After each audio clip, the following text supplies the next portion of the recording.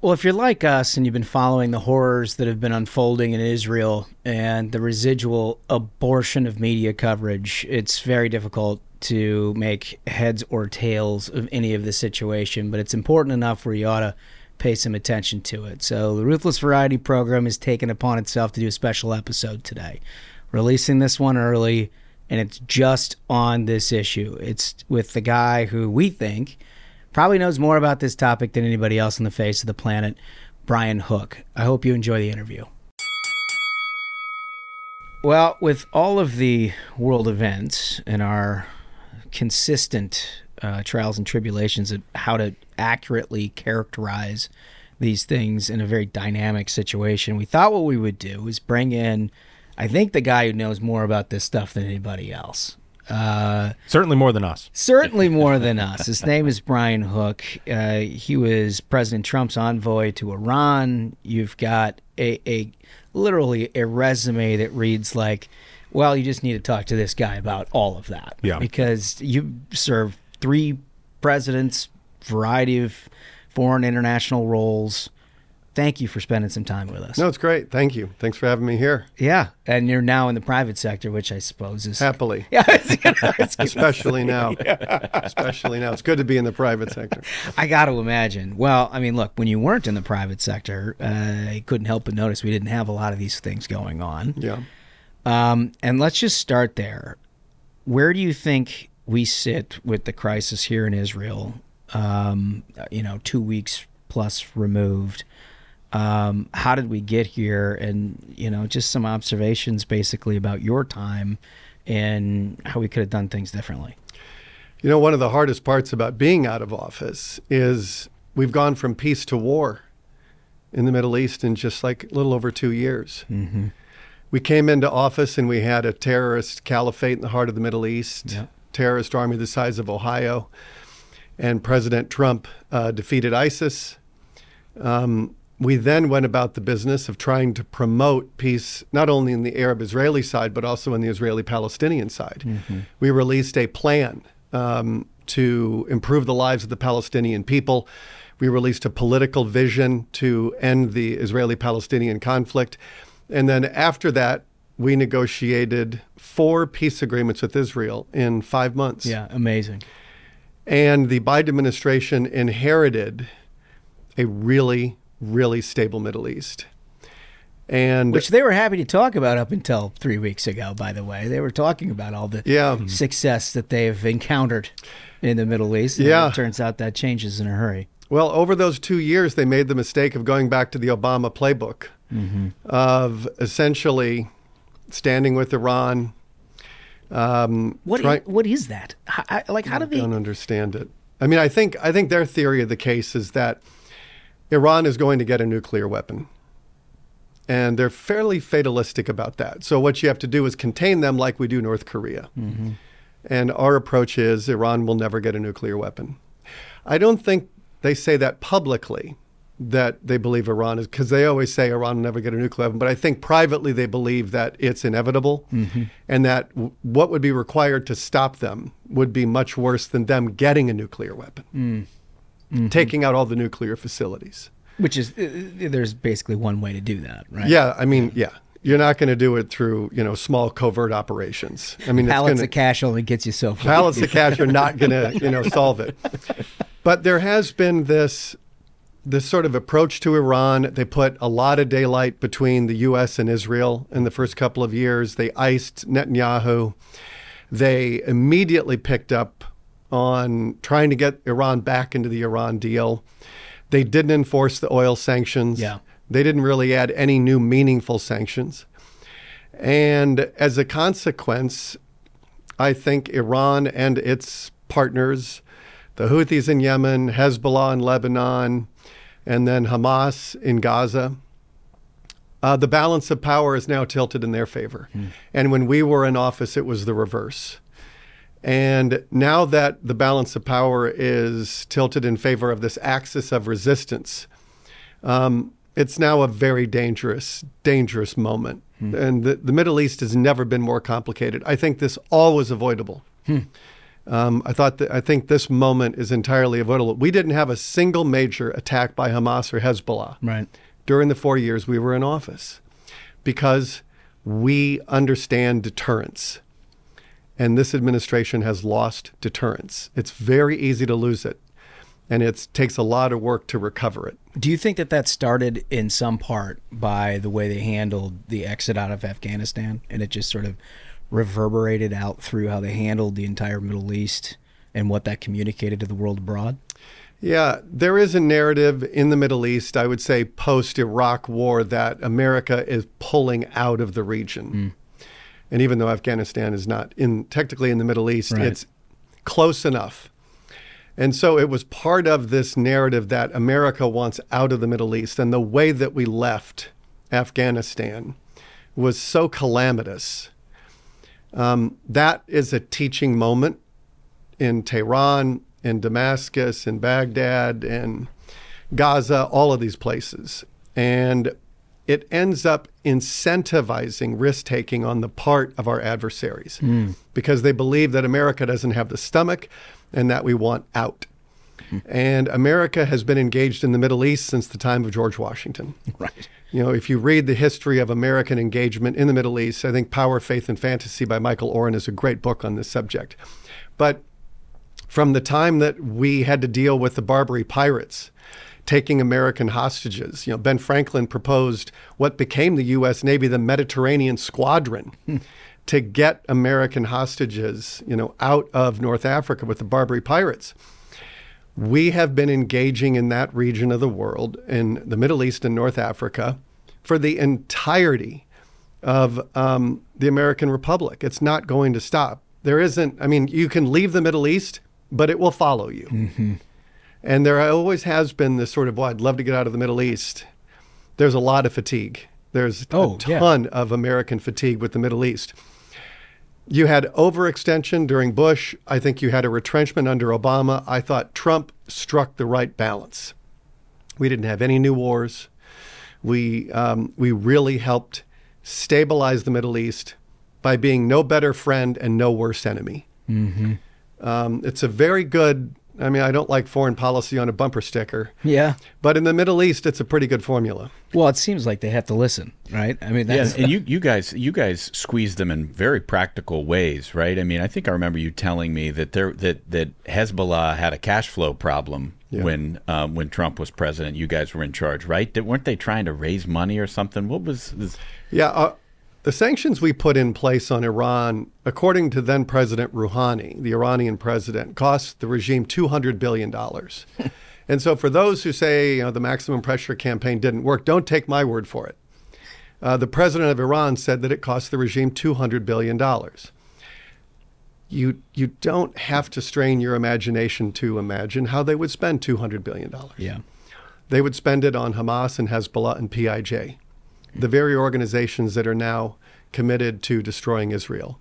So our approach was, knowing that Iran provides Hezbollah with 70% of its operating budget over its lifetime. They provide enormous amounts of money to Hamas. They organize, train, and equip Hamas. So if you want to get serious about this problem of Israel being encircled and our friends, our Sunni partners, coming under Iranian hegemony, you have to go after the money. Iran is the banker for all of the terrorism in the Middle East that our adversaries prosecute. How do you go after the money? You can't go after it unless you go after the oil. Yeah, right. And this is what everybody sort of blows past, right? Yeah. Everybody talks about, the hostage negotiation cash or the Iran deal with the pallets of cash or whatever. There hasn't been a lot of discussion about the oil sanctions and the different approach that this administration has taken to that. And what that's done basically now with the Ukrainian-Russian war that has made Europe basically, stop the sort of energy partnership that they've had with Russia only provides more opportunity, I would imagine, for the Iranians. It does. It does. Iran represents about 3% of the world's oil supply. And that revenue from oil is what they use to funnel these various proxy groups. If you're in the Iran nuclear deal, you can't sanction oil. So I just think for a host of reasons, the Iran nuclear deal was a bad deal, and President Trump was right to get out of it. And once we got out of it, it gave us enormous freedom to go after the money flows that are going to Hamas. And so, let's see, I think they were around 2.5, 2.7 million barrels of oil a day. That's their Iranian max, right around there. And we got them at their lowest point to below 100,000 barrels. Really? Wow. Holy smokes, that's a massive difference. So that works out to about $35 billion. It depends on the price of oil, but it's $35 billion in lost revenue. This administration came in and they relaxed the oil sanctions. And as a consequence now, Iran is well north of 1 million barrels, 1.5, I don't know what the number is. And given the Biden administration's anxiety about high oil prices aborting the soft landing that the Fed is trying to engineer, now that oil is in the low 90s, if you have a contagion in the Middle East that spreads beyond Gaza, you could very well see 120, 150 oil. Jeez. And that will send us into a global recession. Yeah. So the stakes regionally are very high for Israel and for the American security guarantee. That is, the sort of the gold standard for guarantees in the world.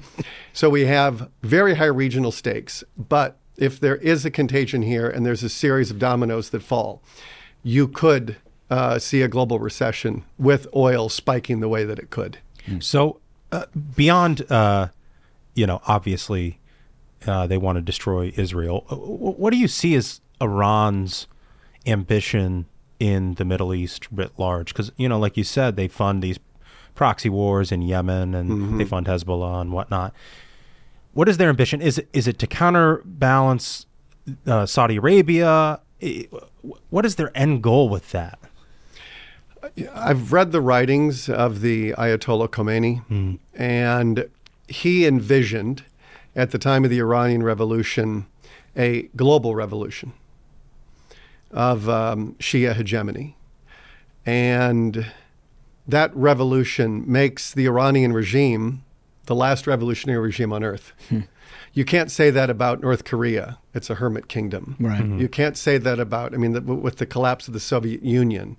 That was a very revolutionary, ideological. But as you look around the world, Iran is the last revolutionary regime. And it's in their charter. When you talk with various Arab governments, with Sunni Arab governments, they will all point to the charter documents of the Iranian regime is global dominance. It's not just regional. They start regionally, but it's to expand globally. A large part of this revolution is destroying Israel. Yeah. And not just like we fought the Nazis, we took the Nazis out of power, but Germany remained. Right. They don't want Israel to remain, and they don't want any of the Jewish people to remain. They want Israel gone as a country, and they want all of the Jews dead. That's just incredible. Yeah, they do. They say as much. They say as much, and so that's when they say death to Israel, death to the United States. It's a very, very ambitious and aggressive ideology. It is not shared by the Iranian people. 2/3 of the Iranian people were born after the revolution.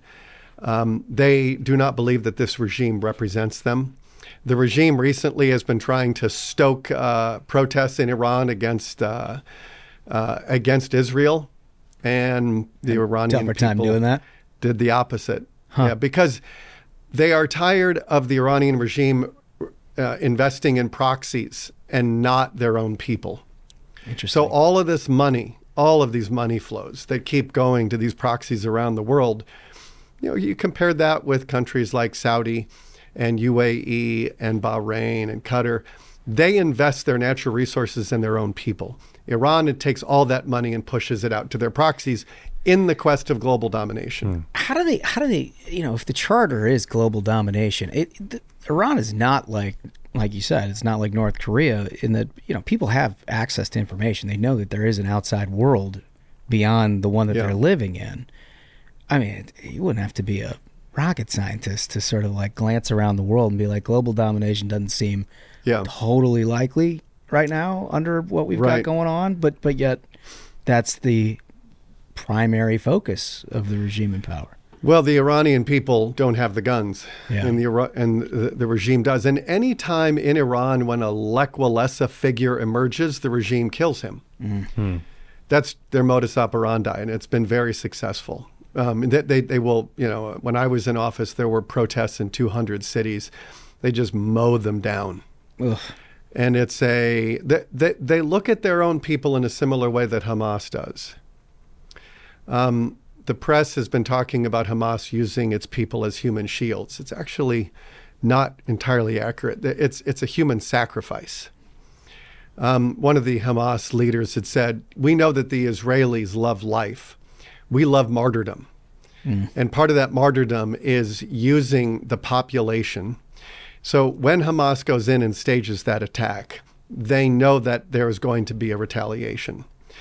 And part of the Hamas goal here is to make Israel, in its response, in the number of casualties that are going to follow after the invasion, to make Israel an international pariah. Yeah. They can clear. I mean, they're pretty good at it. They're very good at it. Yeah. And so if you think about it, Doug Feith recently wrote a thoughtful piece on this. Possibly nowhere in the history of war has a country used its own people to maximize casualties. But you still have 500,000-600,000 people in the north. Hamas has been shooting people that have been trying to smuggle them out to the south. They have been blocking roads to get people out because Hamas wants Israel to come in, and they want to see a massive death toll, which would then drive Saudi away from Israel and make it very hard for Saudi to have the political space to normalize with Israel. It is a diabolical viewpoint in the way that governments like Iran and Hamas sacrifice their own people on this altar of deep ideology. Well, let's talk about the Saudis for a second, because a lot of speculation coming into this that the timing was not coincidental and that there was progress being made in a Saudi charter of sorts. Does that come into play here? Is that something that Iran is focused on? Are they trying to basically use this as a leverage point to get Saudi and the rest of the world away from Israel? Yeah, it was a very smart tactical move. The timing, even though this is an attack that I think has been plotted for some time, the Abraham Accords set into motion a strategic realignment. And the peak of that would be Saudi. If you think of Saudi as the Vatican of Sunni Islam, and you have Mecca and Medina in Saudi, there are 55 Arab Muslim nations, right, that largely look to Saudi. And if Saudi normalizes with Israel, it changes the region in a very fundamental way. But there's also some other benefits that come with Saudi under the agreement that the Biden administration, I think, was smartly negotiating with Saudi. Saudi would get a defense treaty with the United States to defend Saudi. Also not helpful for Iran. Very bad. And that same package would include a defense treaty with Israel. And so it's a kind of an Article 5 light. It would be a defense treaty against existential threats. There's also some other benefits that Israel and Saudi Arabia would get in that package. But for Iran and for Hezbollah and Hamas to have the United States make a treaty alliance with Saudi Arabia and Israel is a game changer. And they can't have it. They cannot allow it. And so now what they've very, in a coldly calculating way, but have been very successful, they've already stoked Arab uprisings in the region. So that is one motive. The second motive is to make Israel's response an unsuitable partner for Saudi. What is it about the Western media that helps that seems preconditioned to help them along the way when we've known this? I mean, this is not something that just arose in the last 3 weeks. This has been going on for generations. Yeah. And they are very good at the PR side of this in trying to demonize Israel and basically try to make everybody else sort of this innocent victim. Where did that come from? How did we get in the Western media a viewpoint where you're getting Hamas press releases drafted in Tehran and going front page with them here in the New York Times? I don't know. The New York Times has emerged as like the court stenographer for Hamas. I mean, it's just shocking, right? They're lost. Yeah. I mean, so much of sort of mainstream American media journalism is dead. Yeah. And I don't read those outlets. How difficult is that, though, when you're doing important work overseas? And you got to imagine if there's one place in the world that you can translate this important work, it's your home country that you're doing the work on behalf, and then you see stuff like this. It's very hard. And unfortunately, you've got our major media outlets acting as propaganda outlets for these countries. I mean, it includes Iran. Sadly, it's very hard. It's very hard because I think it misleads so many people, because you still have enough people that the New York Times and the Post and these other outlets shape people's thinking, but it's in a way that is not journalism. They are not presenting both sides. Right.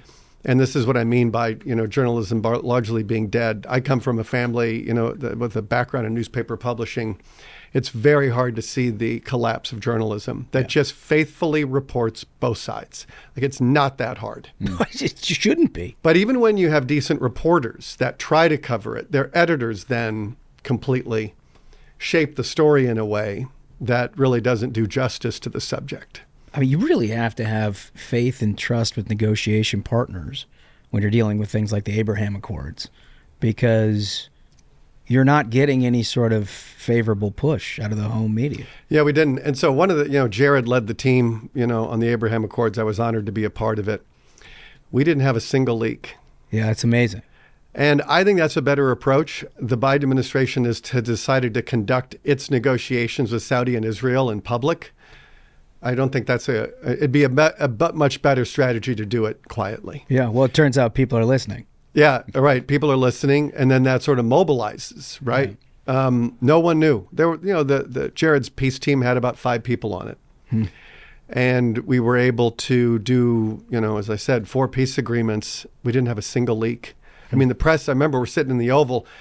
We did the phone call with Netanyahu and with Sheikh Mohammed bin Zayed in UAE, and then Trump calls in the media, and they're sitting there in front of the desk, and he says, UAE and Israel have just normalized. I mean, it truly was like incredible.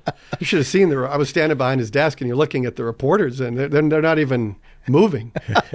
They were just completely stunned by it. But that's how you do diplomacy. I mean, some of this stuff. Now, it is a little bit what I probably would have done with Saudi and UAE, with Saudi and Israel and the United States. I think you do that very quietly.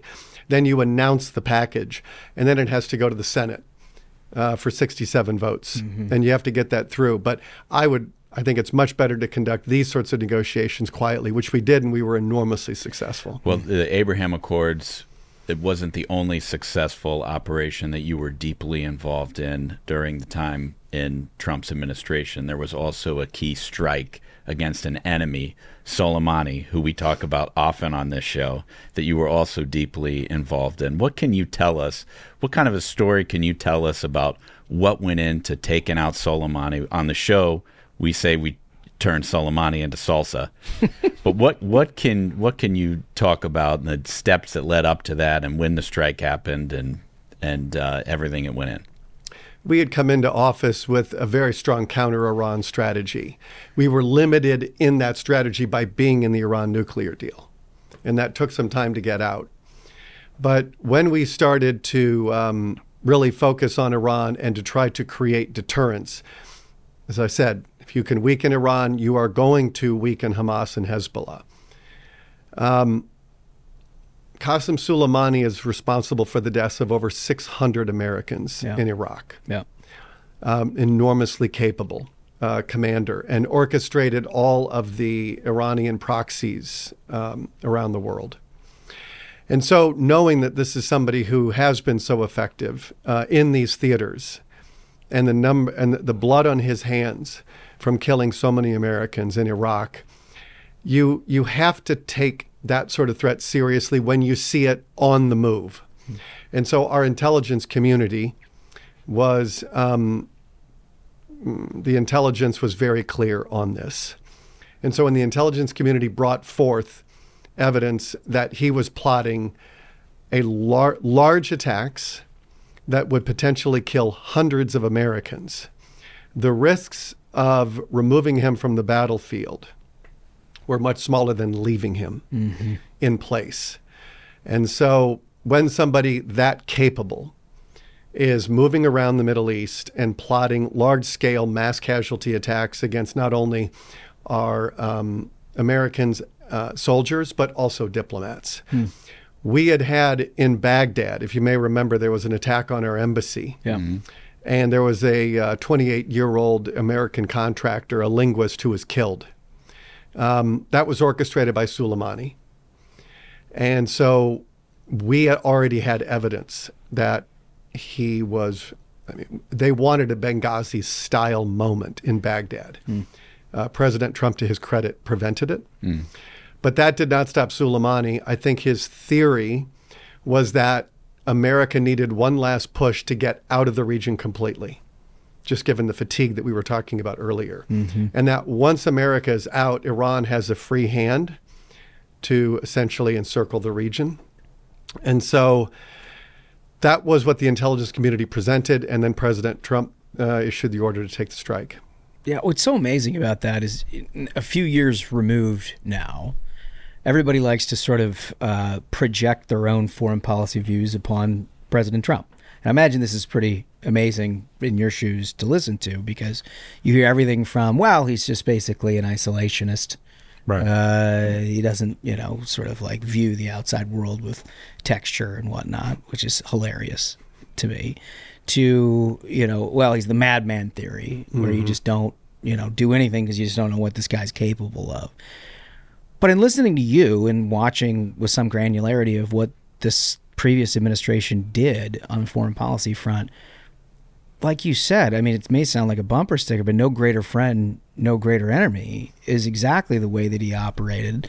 And they largely dictated whether you want to be a friend or not. And if you weren't, there was action associated with that. Especially in the Middle East. Yeah. Obviously, we were taking a different approach to Asia and China and counterbalancing China, which was long overdue. But in the Middle East, you really do need to be no better friend and no worse enemy. And President Trump had an instinctive understanding of this.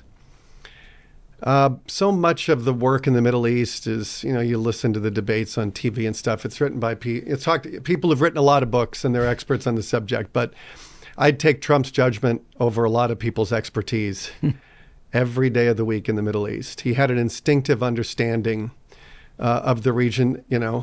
Did he author 10 books on the subject? No. But when I read the books of these other people who've written, all these books, what's their record? Right? At the end of the day, it's results. And it is incontrovertibly true that when Trump came to office, the Middle East was a mess. And he left it better than how he found it. That is simply the case. Yeah. And he deserves a lot of credit for it, doesn't get much credit for it. I was disappointed when this administration came into office. First thing they did was delisted the Houthis as a foreign terrorist organization. Secretary Pompeo and I spent the better part of a year getting them listed. It was one of the last things we were able to get done. That same terrorist organization today has Iranian missiles that can strike Israel. And the first thing that the Biden administration did, Secretary Blinken coming into office, was delisting the Houthis. I think that's a policy mistake. Right. I don't personalize policy differences, but I think that was a policy mistake to delist the Houthis that are certainly they meet every definition of a foreign terrorist organization. And then early on, they would not talk about the Abraham Accords. But right. Then at some point they started to come around on it. but it should have happened faster. And I do think that if we had shown more support for Israel instead of putting daylight between us, Right. less attention to Iran, stay with the oil sanctions, stay with our Sunni partners, you do what you can to dry up Iran's revenue, you're going to have better outcomes in the Middle East. So what, now that we're in this mess, I mean, there's not a lot of good options, obviously. In your view, what are sort of the steps that we could take to help sort of get this back into, I mean, we're not going to get it back to where you had it, Yeah. but how do we avoid a region-wide calamity here, as you were talking about before? This is as complicated a moment as I've ever seen for Israel and for the United States now. All the options are bad and very complicated. And as you work through an option set, the second, third, and fourth order consequences are enormous. I think broadly, Israel is going to do what it needs to do to defend itself against future attacks like the one that happened on October 7th. What that looks like, we don't know yet. I think the region and the world is holding its breath on what that looks like. But when Israel says never again, Yeah, they mean it. they mean it. The last time they said never again, they created a country. Right. And when you look at the scale of this, if this same attack had happened in the United States, there'd be 40,000 dead. And that is not going to go unanswered. As Israel goes into Gaza to create a security architecture that they can live with, that very well could trigger a third Lebanon war. And this is where Hezbollah comes in. This is where Hezbollah comes in. And Hezbollah is obviously a much more capable and more effective adversary than Hamas. You have anywhere between 30 to 35,000 Hamas fighters, and then you add the Palestine Islamic Jihad and other groups, you could get up to 50. When you go to the north, to Israel's northern border, given the number of Iranian proxies that have flowed into southern Syria and into southern Lebanon, if you take the Hezbollah forces with the forces that could be coming in, the low end is 50,000, the upper end is 100. The Hezbollah has 150,000 rockets and missiles, and they have about 2,000 drones. I think Hezbollah since 2012 has been thinking about a big operation that would go into Galilee and retake land. That operation is something which, if Israel gets bogged down in Gaza, in urban warfare that goes months, that could be the gamble that that Lebanon decides to pursue, to go in. And then Israel is fighting a multi-front war. The West Bank could go up. You could have deep instability in in Egypt and Jordan. So Gaza is going to be the first domino. The other dominoes that fall could be significant. I think the role, to get to your question, the role the United States can play is to deter Iran, its proxies, and Hezbollah from coming into this, stay out of the game. Yeah. Which is why we probably have a carrier group in the Mediterranean right now. That's why it's there. But we've had a lot of attacks over the last 3, 4, 5 days against Iranian proxies have attacked U.S. targets in Iraq and Syria. Yeah, but then shooting rockets down left and right too. Yeah. If we don't respond to that, that sort of lack of response will invite more Iranian aggression. Right. And the Iranians always probe with bayonets. They're very Marxist in that way. You probe with bayonets, and if you hit mush, you keep going, and if you hit steel, you pull back.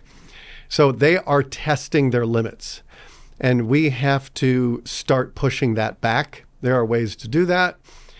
There has to be the political will to do that. I think that's how you deter a broader war that we would get dragged into. It sounds like, that's the only way. Because it's the only way. The United States we can't have Israel just falling under two-sided war and its elimination. That's obviously not an option. Can you imagine the effects that would have around the world for America's security guarantee? Can't even fathom it. If Israel were to get bogged down in Gaza, and then you had a multi-front war, we have to ensure that Israel recovers its strength. And right now, they're the victim. At some point, they're going to be the victor. There is going to be an inverse sort of relation from victim to victor. The global support is going to go down, and America needs to hang with Israel during this period of enormous consequence for them. Right now, the wind is at the back of the axis of resistance, and Israel is going to need to reverse the balance of power. That, I think, base case is 3 months. It's probably going to be closer to 6. It took us, 9 months to take Mosul?